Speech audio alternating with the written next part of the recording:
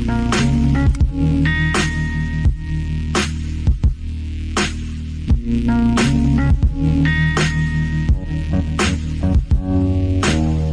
to Doctrine and Devotion, a podcast exploring Christian faith and practice from a Reformed Baptist perspective. My name is Joe Thorne. I'm the lead pastor of Redeemer Fellowship in St. Charles, Illinois. And I'm Jimmy Fowler, executive pastor at Redeemer Fellowship. What's going on, boo-boo? Nothing. What's up with you? How's your week off? Yeah, I'm in my week off, middle of my week off. I'm taking some time to, I'll just be honest. You know what? There's only so much Jimmy I can handle, and I needed to take a break. You know, that's kind of mean. That's me, Scorpion. I wasn't expecting that.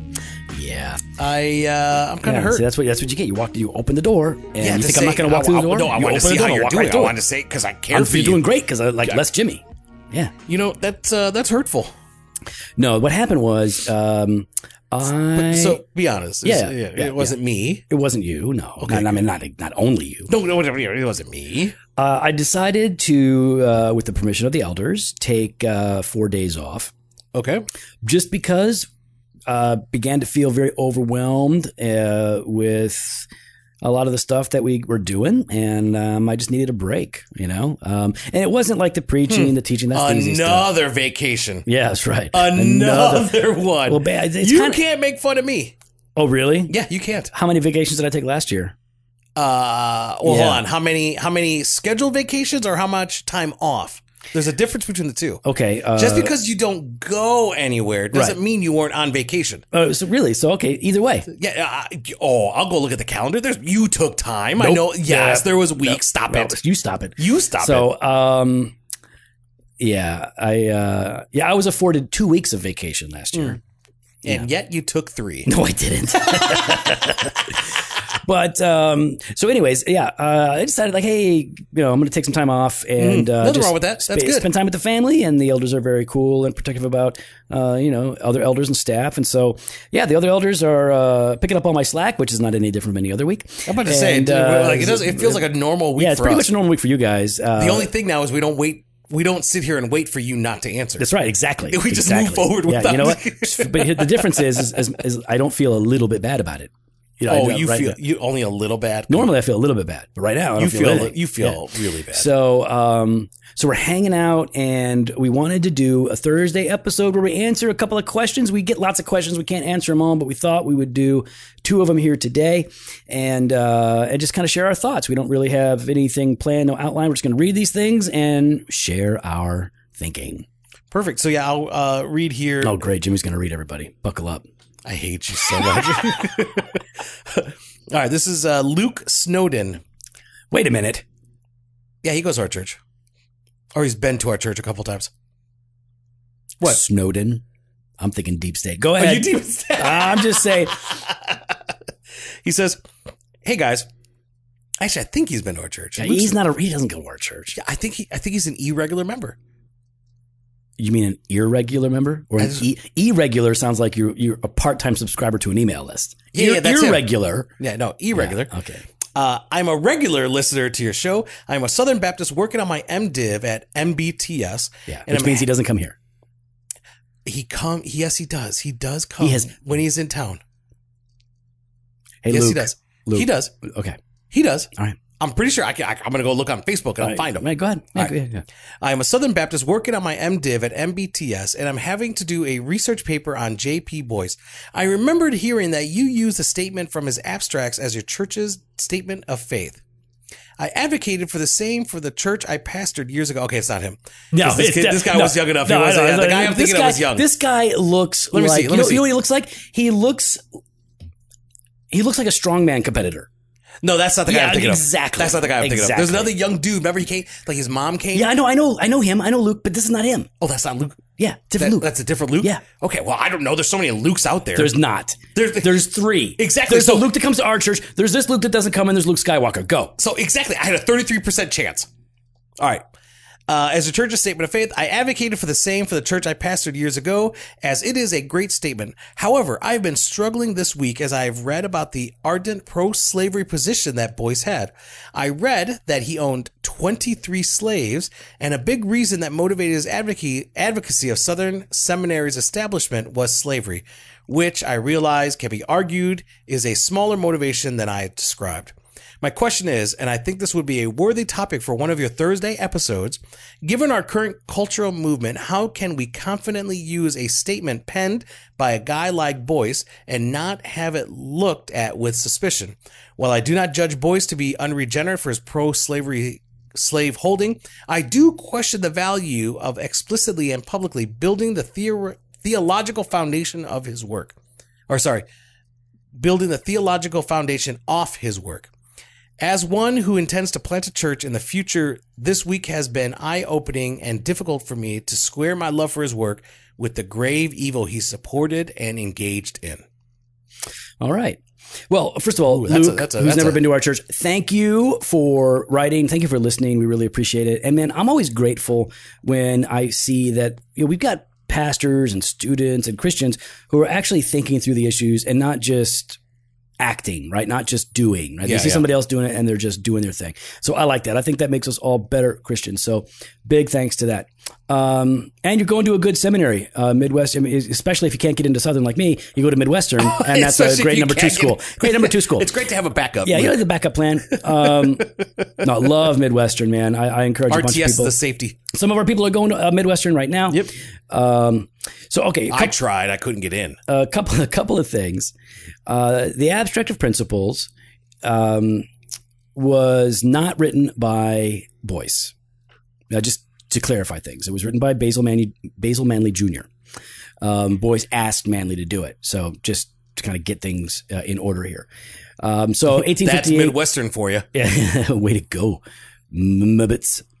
That's how they all say it. They don't even say Mibbits. They go Mibbits. Mibbits. So anyways, what was I saying? Oh yeah. So it was drawn up by Southern Baptist, Basil Manley Jr., but we're talking Southern Seminary. It came from Southern Seminary. James Pettigrew Boyce was obviously the president. Owned 20. How many slaves? He put here 23. Is that so many? I'm not joining in on this one. It's only 23. No, I am not joining you on this. And maybe some of them were like down with it. You know, I mean, I don't know. I wasn't there. I don't. Nope. I'm out. Okay, we can all agree. Yes, we can all agree that any more than 5 slaves is a bad thing. Okay, so no, is it still okay? Oh no, boys, boys. All right, so yes, slavery, the transatlantic slave trade. Not the kind of indentured servitude that we do see happening in Scripture, but slavery for sure that was here in America was evil, awful, wicked, repulsive, unchristian, and that any of us Christians would have been for it at some point is a terrible mark on our theology and our piety. Okay, so yes. Now, you're struggling with this idea. You know, he was pro-slavery, and yet he wrote these articles. You said your question is basically, how do we use a statement penned by people that were pro-slavery, and when we're not, when we're anti-slavery, and you say I question the value of explicitly and publicly building the theological foundation off of this work. So let me say a couple of things. One. I don't know that you're building your theological foundation off of that work as much as you were saying this is a good and clear elucidation of Scripture, foundational doctrines that are in Scripture. One of the things that comes to my mind is, our Constitution in America is a very good thing, right? And I'm talking Constitution, Bill of Rights, the whole thing. Yeah, whatever Nicolas Cage wanted to steal. Yep. No, recover, save. He was saving it. I guess he was protecting it. You're right. There was a deep state there. There was. So thank you, Nicolas Cage. I would say it's important for us to recognize that any human writing outside of Scripture was written by men who were sinful, some of whom had huge problems, flaws, others of whom had smaller flaws. And we need to be able to discern, did what they write was it something that inherently condoned evil? Was it something that promotes wickedness or false doctrine? So back to the Constitution. The Constitution said more ideologically than even the framers ultimately understood. And the more we worked with the Constitution to understand it and the better light that we got, we were able to say, like, listen, when it says all men are created equal, we don't just mean white landowners, we mean everybody. We understand it to have a better import than what the original people designed, because we're not dealing with scripture. We're dealing with the writings of people. So I can say that the Constitution is a good thing. I like it a lot. I'm pro-Constitution. I think as Americans, we ought to defend the Constitution, uphold the Constitution. But at the same time, I think you got to recognize that many of the framers of the Constitution, many of the people that were, our founding fathers, both in the SBC and in our country, had bad ideology when it came to people, race, and the issue of slavery. So whatever we do, right, we have to be able to parse out all of the good and the bad. What did this person that we're looking at say, and how are they wrong? So I'll give you an example. Southern Presbyterian Robert Louis Dabney. I actually really enjoy his systematic theology. It's a collection of lectures. I reference it quite a bit, and in my personal studies. And I don't encourage a lot of people to read Robert Louis Dabney because I think I have better options for them, but also because Homeboy wrote a lot of really bad stuff about slavery, about Lincoln. I think he said Lincoln was a demon in one of the letters I read for his emancipation of the slaves. So, but I got to be able to say, okay, so this guy had error in his theology. So especially when it comes to the Imago Dei and race and things like that. So when I'm looking at their theology, where does, and if it does, where does their bad theology and corrupt piety bleed into what they're talking about? Mm-hmm. So on the one hand, I think we have to recognize where these people have failed and be honest about it and not hold them up as heroes. We shouldn't hold them up as heroes. But we should be able to say, hey, listen, what this person is actually fundamentally known for is still a good thing. And what they're fundamentally known for, that thing accomplished great good. And we can affirm that while condemning these other things that they are not as well known for, but are still true of them. We can condemn. So I think we need to condemn the slavery of James Pettigrew Boyce and his perspective on that, while at the same time saying, well, what was actually penned by Basil Manley is a good statement, and it's in keeping with the 1689, and it isn't. I don't find any problem with it in and of myself. Now, but your conscience may not let you use that statement because of it. If your conscience is really bothering you, then don't use it. Mm-hmm. We used the abstract when we started Redeemer because we didn't want to go full 1689 on everybody and say this is what everybody is going to hold to. Yeah. A, because not all of our elders were there yet, and B, though they were all thoroughgoing 5-point Calvinists, but also B, because we weren't sure yet how to handle confessional identity with church membership. Mm-hmm. How much are they supposed to embrace? So we went with the abstract, and we like it. All we had to do was add scripture references to it because Basil didn't do that. So I had to do that part. Wah, wah. Yeah, that was a fail. So that's, he says, I don't judge Boyce to be unregenerate for his pro-slave holding. I do question the value of explicitly publicly building the theological foundation on his work. I think that's fair. But I think the bigger conversation to be having is, can we say that what one man did was wrong in this area of his life, which was big? It really does show a serious problem. Yeah. But does that mean that everything that they said and did is inherently corrupt and wrong? I don't think so. And this is coming out with McDonald, right? Now James McDonald, the guy that got canned from Harvest for all kinds of stuff. Mm-hmm. Or even Driscoll, right? Tullian. Yep. These guys wrote a lot of books. And so the question is these guys flamed out through ungodliness. Should we read their books? And I remember John Piper said, well, maybe for a time we don't, right? Maybe for a time, and right now we just kind of put all that stuff on the back burner. But it doesn't mean that what they said was wrong. Now, in the case of James McDonald, a lot of what he wrote was not great, theologically, in my opinion. But if somebody wrote something that is good and true, it is still good and true regardless of who they were. What's the value in reading their stuff? Well, did they say it better than somebody else? Or is there somebody else better to choose from? I think that's all valid in the conversation. So I'm not quick to throw out I'm not going to throw out Southern Seminary. I'm grateful for my Southern Seminary education. I'm grateful for the people that I met there, like Steve McCoy's. Why you got to do that? Well, I'm just saying he was there. You're here with me, and you have to throw up Steve. I'm just letting you know Steve actually went to seminary. Yeah, what's he doing with it? He's doing the Twitter. And He works for Mission Group. Yeah, exactly. Yeah, all your education, you couldn't escape Ed Stetzer. He led a great breakout session at our conference. Yes, he did. He It did was do that. really good. Lots of people talk about that. Oh, it was a great session. Nobody remembers what we preached on. All right, Did we preach? That's those are my thoughts on it, man. Be thoughtful, be careful. Let's not turn anybody into a hero. I never like it when people are like, well, my hero. I remember I heard these seminary presidents like, Jerry Vines is my hero. Don't make Jerry Vines your hero. Maybe make Jesus your hero and learn from other people. But hold on, Vines has the Bible bus. Is it the Bible bus? Is that I don't the know. Vines Bible bus? I don't remember. I still don't know what that is. I don't know what it is. All right. We have another one here from Theodore. All right. What does Theodore say? Oh, I know him and his brothers. Simon, Alvin. You so dumb. That was good, man. Come on. All right. Dear Jimmy and Joe, I'm about No. Wait, I'm about It says, halfway Dear finished. Joe and Jimmy. He rightly. Dear Jimmy and Joe. Okay. I'm about halfway finished with my MDiv degree from Trinity Evangelical Divinity School. He couldn't in get into Illinois. Midwestern or Southern. Go. I go to a Calvinistic Baptist church, and I'm very happy with my church and fellowship there. However, looking forward, I'd like to potentially pastor a church which is more explicitly in line with the Reformed Baptist confessions. Since this is all kind of new to me, do you have any advice on how I can best set myself up now for something like this in the future? Again, I have no real complaints about my own church. They're great and I love them. I just want to be more confessional in my own ministry. Any thoughts? All right. We'll start by creating an anonymous blog about all the problems at your current church. That's the first thing to do. Yeah. That's always a good move.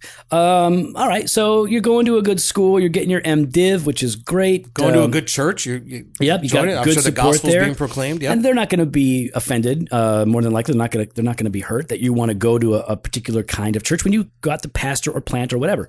So all of this is relatively easy. How do you set yourself up for transitioning to a Reformed Baptist context in to whatever degree that is? Some things that come to my mind is make sure that you are well read and educated in Reformed Baptist theology. You're not going to get that at Trinity. You're not going to get that at most seminaries, right? Unless you go to IRBS in Texas, that you will get a Reformed Baptist education. You'll get Calvinistic theology. You might get Baptist theology, but really Reformed Baptist confessionalism, you're going to go to IRBS for something like that. Yeah. So make sure that you're educating yourself. Listen to the Doctrine and Devotion podcast. Good place to start. Step one, accomplished. Success there. Make sure you're reading the classics. Be really familiar with RBAP. Read everything that they put out.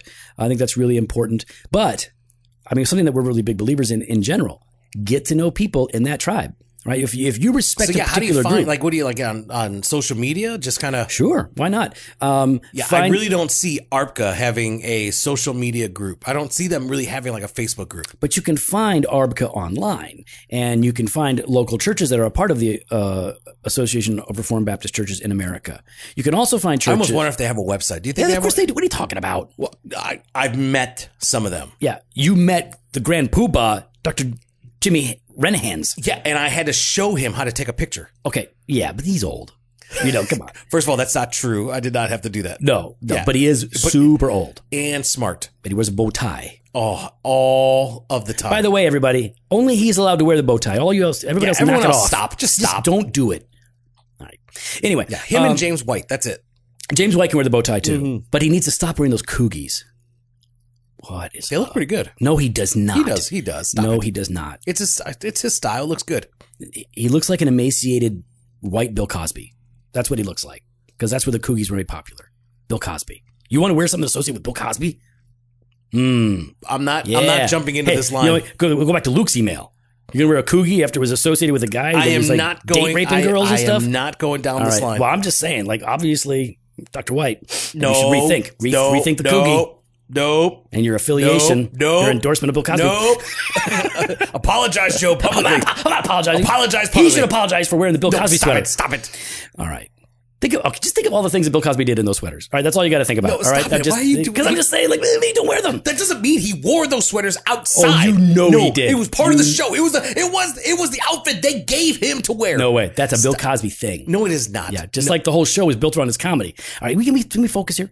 All right, so find the local churches national churches. Find people that you respect, right? These guys are super approachable. Like what I have found in general is most pastors, most of these theologians, if you were to say, hey, I'm a guy that wants to go into ministry, I really resonate with Reformed Baptist theology, and but I'm not part of a Reformed Baptist church. Who should I talk to? Right? In ARBCA, is there a church planting arm? Maybe there's a church in the state that I can just go and sit down and talk with. And yeah, usually they have like I'm thinking ARBCA. I always get the emails. They usually have seminars or conferences over in Indiana quite often. Yeah, so there's ways for you to connect with these guys. That's going to be really important. So make sure that you're developing your theology that will be a good fit for Reformed Baptist churches. They're not going to be so picky about where you went to seminary. They are going to care that you're educated, that you have a Master's of Divinity at least. They're going to care that you are articulate and sharp in your theology. And they're going to want to know, like, especially in those contexts, do you hold to the 1689? Do you have any exceptions? And if you do, what are they? Because that's going to have an impact on the kind of church that you'll wind up pastoring. Yeah. Now, again, if you're just talking about Reformed Baptist theology in general, not specific confessionalism, if you're saying like, oh, I'm a Calvinist, I'm a 5-point Calvinist, and I just want to be a part of a church that's Baptist and Calvinistic, there's a lot of options open to you. So make sure that you're connecting with those kinds of churches, meet those people, build those relationships. And what I've found is that not only are these people willing to talk and help and point you in the right direction, a lot of them will be willing to really kind of coach you along. I've had friends help me throughout my ministry at various levels. You're welcome. And in various ways, mostly Jimmy Fowler. And yeah, so you don't have to try and figure it out on your own. Start talking to the people in that group. And they'll point you in the right direction, man. I mean, I don't think it's that complicated of a thing. Start now, though. Don't wait. You know what I mean? You're halfway through. Use the next year and a half to really make those connections work. You know, and start planting. I mean, and I don't remember. I don't think it says in here if he's thinking about planting or what. It just says pastor a church. Yeah. So there's a smaller pool to work with if you're talking about a Reformed Baptist church. That's a small pool of churches. Yeah. So again, it depends on to what degree you're saying Reformed. I mean, people use that term differently in different ways. So yeah, man. Theo, Simon, Alvin. Yeah, get your theology on, talk to people, build relationships. You know what? Other people might have advice for this guy too on the podcast. How can they engage in the conversation and maybe give some advice to this guy? Yeah, you could follow us online on Instagram and Twitter at Doc and Devo or on Facebook /Doctor and Devotion. You can head to the website, drdevotion.com. There you can contact us. You can sign up for the email blast and head on over to iTunes and leave us that honest 5-star review. I like an honest 5-star review. Yeah. You know, I don't like the honest 1-star reviews as much. No, those are dishonest. I feel like those are just a little bit dishonest. You know, I don't feel encouraged. I definitely don't feel lifted up. And so I think it would be better if people just left honest 5-star reviews. In fact, let me see here. I'm gonna go look it up because I was just over there. You can hang on. Everybody can hang on. No. Let's finish this up. We gotta wrap this up. No, I'm gonna look at this here. All right, here you go. I'm gonna go listen to Fresh Pod every Monday and Thursday. Blog posts on Wednesdays. Video content on Fridays. Here's your last chance. Oh, it's not coming up. Later. We got a couple 1-stars. Bye. I don't like that. Later.